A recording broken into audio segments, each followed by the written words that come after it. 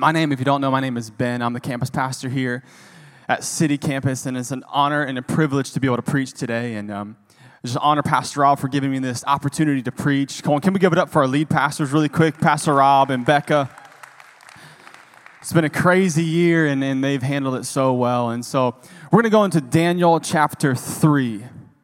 Daniel chapter 3, if you have your Bibles with you. If not, I'm going to read some scripture. It's going to be on the screen. But just to recap, 2 weeks ago, Pastor Rob talked through the book of Daniel.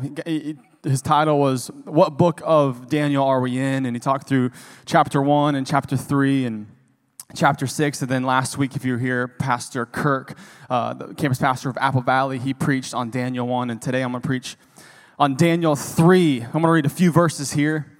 Daniel chapter 3. Just then, some Babylonian fortune tellers stepped up and accused the Jews. They said to King Nebuchadnezzar, "Long live the king. You gave strict orders, O king, but when the big band started playing, everyone had to fall to their knees and worship the gold statue. And whoever did not go to their knees and worship, it had to be pitched into a roaring furnace. Well, there are some Jews here, Shadrach, Meshach, and Abednego." Fun names to say right there. Shadrach, Meshach, and Abednego, whom you have placed in high positions in the province of Babylon. These men are ignoring you, O king. They don't respect your gods and won't worship the gold statue you set up. Furious, King Nebuchadnezzar ordered Shadrach, Meshach, and Abednego to be brought in. When the men were brought in, Nebuchadnezzar said, "Is it true, Shadrach, Meshach, and Abednego, that you don't respect my gods and refuse to worship the gold statue that I've set up? I'm giving you a second, but from now on, when the big band strikes up, you must go to your knees and worship the gold statue I've made. If you don't, you will be pitched into a roaring furnace, no questions. Who is it? Who is the God who can rescue you from my powers?" This is a crazy story. People read the Bible and they say the Bible is boring. No, this stuff is crazy. It says, Shadrach, Meshach, and Abednego answered, "King Nebuchadnezzar, your threat means nothing to us. If you throw us in the fire, the God we serve can rescue us from the roaring furnace and anything else you might cook up. O king, but even if he doesn't, it wouldn't make a bit of a difference. We still wouldn't serve your gods or worship the gold statue you set up." Nebuchadnezzar, his face purple with anger, cut off Shadrach, Meshach, and Abednego. He ordered the furnace fired up 7 times, hotter than usual. He ordered some strong men from the army to tie them up, hands and feet, to throw them into the roaring furnace. Shadrach, Meshach, and Abednego, bound hand and foot, fully dressed from head to toe, were pitched into the roaring fire. Because the king was in such a hurry, the furnace was so hot. Flames from the furnace killed the men who carried Shadrach, Meshach, and Abednego. While the fire raged around Shadrach, Meshach, and Abednego, suddenly King Nebuchadnezzar jumped up in alarm and said, "Didn't we throw in 3 men bound hand and foot into the fire?" "That's right, O king." They said, "But look, I see 4 men walking around freely in the fire, completely unharmed." And the title of my message this morning, just for the next 20 minutes, is Stand Up. Stand up. Let's pray. Jesus, we thank you for every single person that chose to be in church today. And there's so many things going on in our culture right now, in this world, in this year. But I pray that through this message, we are encouraged to be able to stand up. God, stand up for what it says in the Word. Stand up for loving people. Stand up for our family. And God, I pray that I get out of the way. God, I pray that you speak through me. And I believe that people will walk away changed, completely different. In Jesus' name, amen and amen. Hey, 2020 has been a crazy year. I know many of you realize that. And a lot of people can look back on 2020, maybe in a couple years, and they may say it's a bad year. But I believe that you can find good in any situation. You can find good in any season. And I just believe that today you're going to find good. I believe that coming to church, God is going to put people in your way. God's going to put relationships in your way, conversations, maybe this message, that there's good even in the bad. That's what I've been trying to figure out. That's what I've been trying to pray for is, God, okay, I realize there's been some bad things happening, some frustrating things. Sometimes I don't know the answer, but I believe that I can find good in it. And a few things, as I look back on 2020, that I believe are really good is, number one, is me and my wife, Emma, are having a quarantine baby. Come on, somebody. We are pregnant with number 2. That is good in 2020. Everyone's saying it's a bad year. I'm saying it's a good year. because baby number 2 is coming, boy or girl. I know. If you want to find out, maybe we can talk after service. I'm excited about it, though. There's a lot of good happening. That's the first thing that's happening that's good. But also, with all the time that we've been quarantined, I've got to really spend time with my daughter, Bailey. And it's been the greatest privilege of my life to be able to be there for the first of many, many things. First steps, well, almost steps. She's kind of wobbling now. She's standing up, kind of walking on a little, I don't know what you call it, a little toy.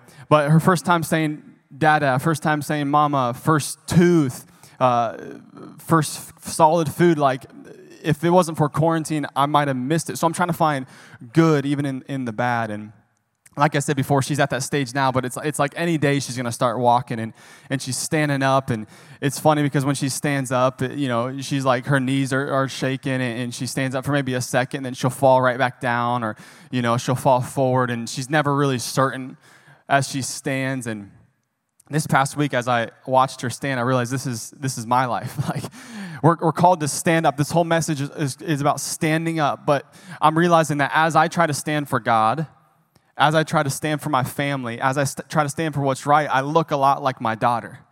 I look a lot like I'm trying to stand, but my knees are shaking, and I stand for a moment, but then I fall down, and I'm never really certain, should I be standing right now? And I feel like this is what God's calling me to do, and I feel like we can all relate to that. And maybe you find yourself in that. It's like, I feel like this is what God's calling me to do, but I'm like shaking. I don't know if it's right, and I believe it is. That all we have to do is stand. All we're called to do is stand, and God will see us through. See, it says in 2 Corinthians 12:9, my grace is sufficient for you, for my power is made perfect in my weakness. Therefore, I will boast all the more gladly about my weaknesses, so that Christ's power may rest on you. See, this message, I'm not preaching this message about saying, hey, you need to stand up strong. I'm saying you need to stand up scared. You need to do it afraid. And I believe that God's put people on your heart. God's put prompts on your heart, and you are scared. But all you have to do is stand, and God will see you through. See, when you look at Shadrach, Meshach, and Abednego, like some pretty incredible things that they're saying. It's like they're being threatened that they're going to be put into the fire. But their response is, your threat means nothing to us. If you throw us into the fire, the God we serve can rescue us. See, it sounds like when you read that, you think of, at least for me, I think of a strong voice. Like, they must have been, very confident. But who knows? Maybe they were shaken. Like, maybe they were like, I don't know what we're doing here. Like, our knees are shaking. I feel like this is what God's calling us to do, and we just got to go for it. Right? Fear is a real thing in this year. And you might be relating to that, where you're standing up shaking, and you're afraid. And the reality of fear is good. Fear is good in a way, right? Like, if we didn't have fear, we would live reckless lives. If I wasn't fearful, I would go home and touch the stove. Like, we're born realizing that fear is good, but the spirit of fear is wrong. The spirit of fear, where fear rules you. And I believe that this year, unfortunately, has been a year where fear has consumed people. Where it says in 2 Timothy 1:7, for God has not given us a spirit of fear and timidity, but of power, love, and self-discipline. See, I believe that your greatest fulfillment in life comes on the other side of your greatest fear, your greatest fulfillment. So if you feel like your knees are shaking, you feel like I can't do this, I'm scared, stand up, and I believe the greatest fulfillment will come, right? Maybe you look at your 2020, you look at your season, and you see this giant statue in front of you, just like Shadrach, Meshach, and Abednego. Saw this 90-foot statue, and that's what you see. It's a statue of depression. It's a statue of fear, statue of worry, statue where this was the year that where your finances were finally going to get in check, but then you lost your job and things are not the way you want it to be. Or, man, I feel like marriage, this is the year of my marriage is going to be better than ever, but then things just keep getting worse and worse. And you look at this statue. But the truth is, if there's a statue in front of you, that means that God put a Shadrach faith inside of you, right? If there's a statue in front of you, that means that God put an Abednego faith inside of you. Like, he gave you exactly what you need to face whatever you're facing. Your greatest fulfillment will come on the other side of your greatest fear. It's not about standing up strong. It's standing up scared. For when we are weak, we are strong. His grace is sufficient. Just for the next 15 minutes, I want to talk about ways that we can stand up scared. Talk about how we can do it afraid. The first thing is this, is a direct revelation needs to be more important than a secondhand opinion. See, if you're going to stand up in 2020, you cannot stand up on information. You need to stand up on a revelation. It's not about the wealth of knowledge. It's about the whisper from God. Right? The Word of God is like a rock, a firm foundation. The revelation that you hear from Jesus, whether you're reading it in His Word or you're praying and you listen to Him, it's a firm foundation, like it says in Psalm 62. He alone is my rock and my salvation, my fortress where I will not be shaken. My victory and honor come from God alone. He is my refuge, a rock where no enemy can be reached. See, the world is all about information. And information is good. It makes us have better decisions, helps us be informed. But there comes a time in people's lives where you need to look past this world. You need to look past what you see with your physical eyes, and you need to look towards what God is doing, right? And I believe that there's people in this place that you're scared about what's next. But God's calling us to this place of vision. See, vision is not seeing what's now, not what's seeing what's in front of your eyes. Vision is what's seeing what's next, what God is going to do with your life. Saying, I don't know if I want to step in and start this business. I don't know if I want to step into this relationship. I don't know, and you are bound by fear, but if you have vision in your life, you're able to see not now, but able to see what's next. Not only that, but you're able to prophesy. See, the difference between vision and prophecy is a couple inches. It's from seeing to speaking. Not only are you going to speak what's now, 2020 is a bad year. I can't believe what's happening in 2020. That's speaking to the reality. But you're saying, I want a direct revelation. I want to speak to what God is doing in this place, what God is doing in my life. But practically, how do you know the difference? Right? I think that's a good question to ask. A lot of times I'm asking the same question. Is this from God? Is this my opinion? I'm trying to figure out, am I following God or am I following what I want to do? And trying to decipher my flesh versus my spirit. And it's a real question. It's a practical question of how do I know the difference? The first thing is, what does the Bible say? Does it line up with the Word of God, what God has put on your heart? But the second thing is, can you shake it in your spirit? See, I believe feelings will fade away. And if God put something on your heart, whether it's to move to a different city, whether it's to start a new job, whether it's to go to a different college, feelings will eventually fade. Information will eventually fade. But the Word of God, what God is speaking to you, it will be so ingrained in your spirit that you cannot shake it. This is my story into ministry. Nobody in my family is in ministry. And I got called when I was 18 years old, and I debated with God, are you sure this is what you have for me? That means I got to speak in front of people. I don't want to speak in front of people.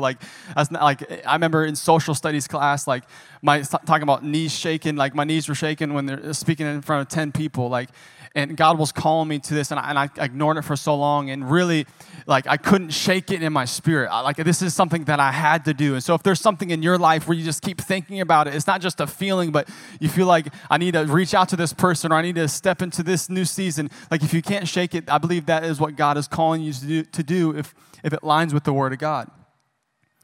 See, it says this, it's one of my favorite quotes by Leonard Ravenhill. It says, a sermon born in the head reaches the head, but a sermon born in the heart reaches the heart. See, when I preach a message, my temptation many times is to look up what other people say.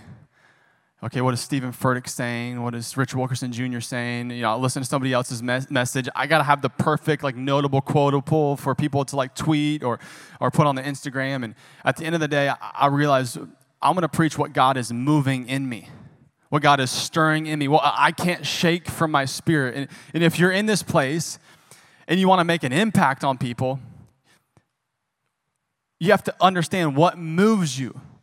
What drives you? What is God speaking to you? Or it's like maybe he's not speaking to anybody else and you're mad because that person's not passionate about that injustice or that perspective and you're angry, but God's put that very perspective in your heart that you can't shake to step into.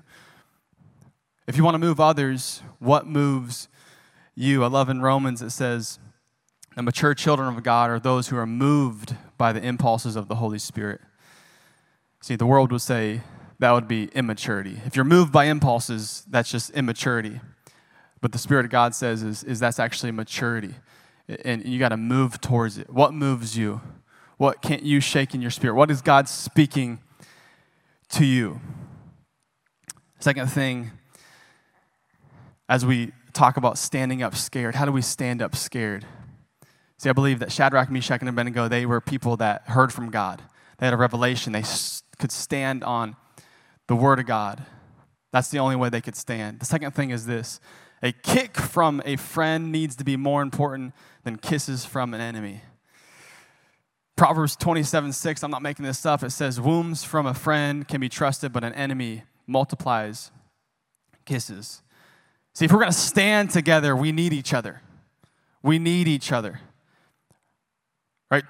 Shadrach, Meshach, and Abednego, like that story, the perspective I look at, like if it was just Shadrach, like would he have stood up? Would he have been by himself standing up? Or would he have bowed down? I don't know. I want to say I have faith in Shadrach, but I just think this story shows the importance of community. And if 2020 is anything, 2020 is a year of bad friendship. Like I've seen so many people get angry over the smallest things. And we're called to be good friends to the people around us, to love people really, really well. Like it says in Ecclesiastes, a strand of 3 cords isn't easily broken. And so we need community. We need each other. And there's a few ways I want to talk about how we can be a better friend. The first one is to speak to them, not about them. Speak to them, not about them. This is good or bad. I feel like when someone passes away and there's a funeral, a lot of times it's like people saying the same thing, like, I wish I would have told them. And the way we can be a good friend in 2020 is to tell them. Tell them, like maybe everyone else around them knows how much you love them except for them. And it may feel uncomfortable, it may feel weird, but tell them how much you love them. Like we're called to be a good friend. But also this is in the bad or maybe in the challenging. In the same perspective. Like I feel like maybe it's just Minnesota. Maybe it's just everywhere. But a lot of times when I know somebody has a problem with their friend, everyone else knows about it again except for that person. Because they want to avoid that weird conversation or that challenging conversation. But we're called to be good friends, to be together. Like if we're going to make a stand for Jesus, if we're going to make a stand in this culture in 2020, we need each other more than ever. We need each other more than ever. Second thing is, don't let frustrations turn into offense. F-E-N-S-E. Don't let frustrations turn into a fence, either being offensive or defensive. See, like when even the smallest frustration within a friend, it can grow if you don't take care of it. And then you find yourself being offensive and you're personally attacking that person, or maybe you're defensive and you're avoiding that person or blocking that person. And you need to look at the bigger picture. Shadrach, Meshach, and Abednego, I'm sure they had little problems with each other. I'm sure they didn't like what that person said or what that person did, but they were bound together in unity because there was a bigger picture where they said, we're fighting to be able to stand for our God. And my encouragement for people here is to look at the bigger picture. Like maybe you walked into this place and you have friendships that are failing and it's over petty things. But I believe that when we look at a bigger picture, looking at the city of Minneapolis, that people are dying each day and not knowing the gospel of Jesus Christ, that we can be unified together when we look at the bigger picture. That ultimately we need to just find people that make you better. One thing my youth pastor would tell me growing up that it probably is the most truthful statement is, show me your 5 closest friends and I'll show you your future in 5 years. And it's so true. Is we should love everybody, but we should really look at who you're attached to, who you're really close with, who you're doing life with. And this past weekend, a couple days ago, I did a wedding, and I love doing weddings. And a verse in the Bible talking about weddings is in 2 Corinthians 6:14 saying, do not be unequally yoked. And it's talking about marriage, but I believe it talks about friendship. Don't be unequally yoked within friendships. See, what a yoke was a wooden frame used to attach two oxes.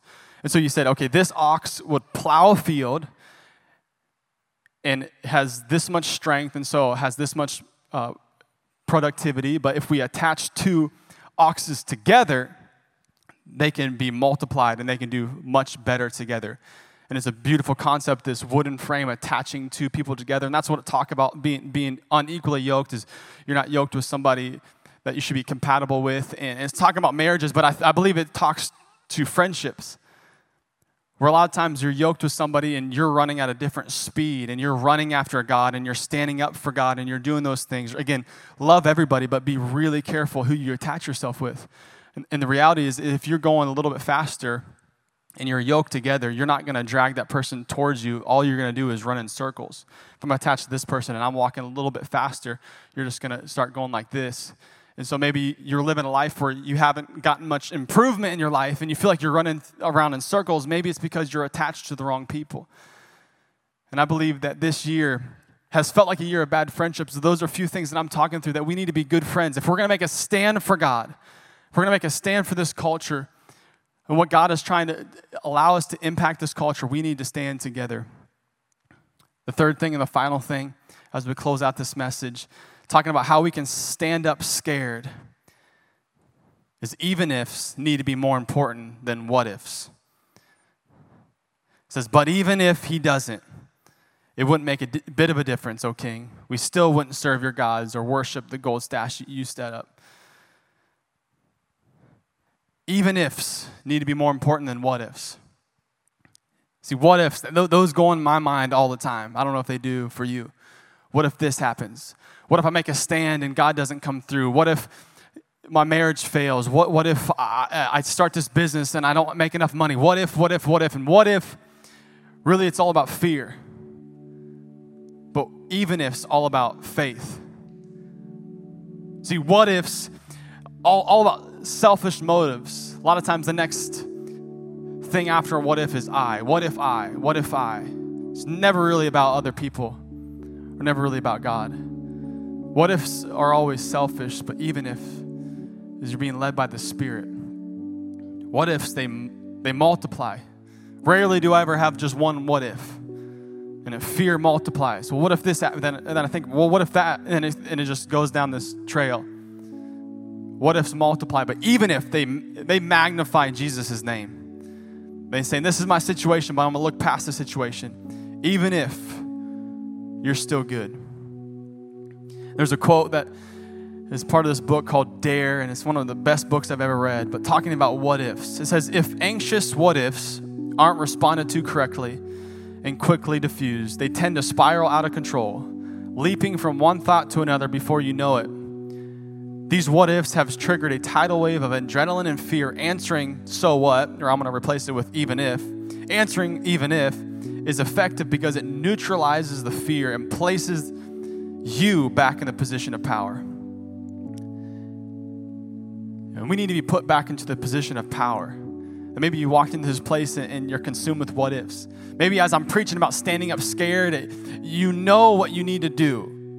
You know what you need to stand up for. But even after God spoke to you, all these what ifs start coming through. But know that even if you step out to start that business, even if you make a stand for Jesus Christ around your friends and nobody else is serving God, even if God is still faithful, God will never fail you, that he's always there with you. I'm going to close this message with every head bowed and every eyes closed, and we're just going to give somebody the opportunity to follow Jesus.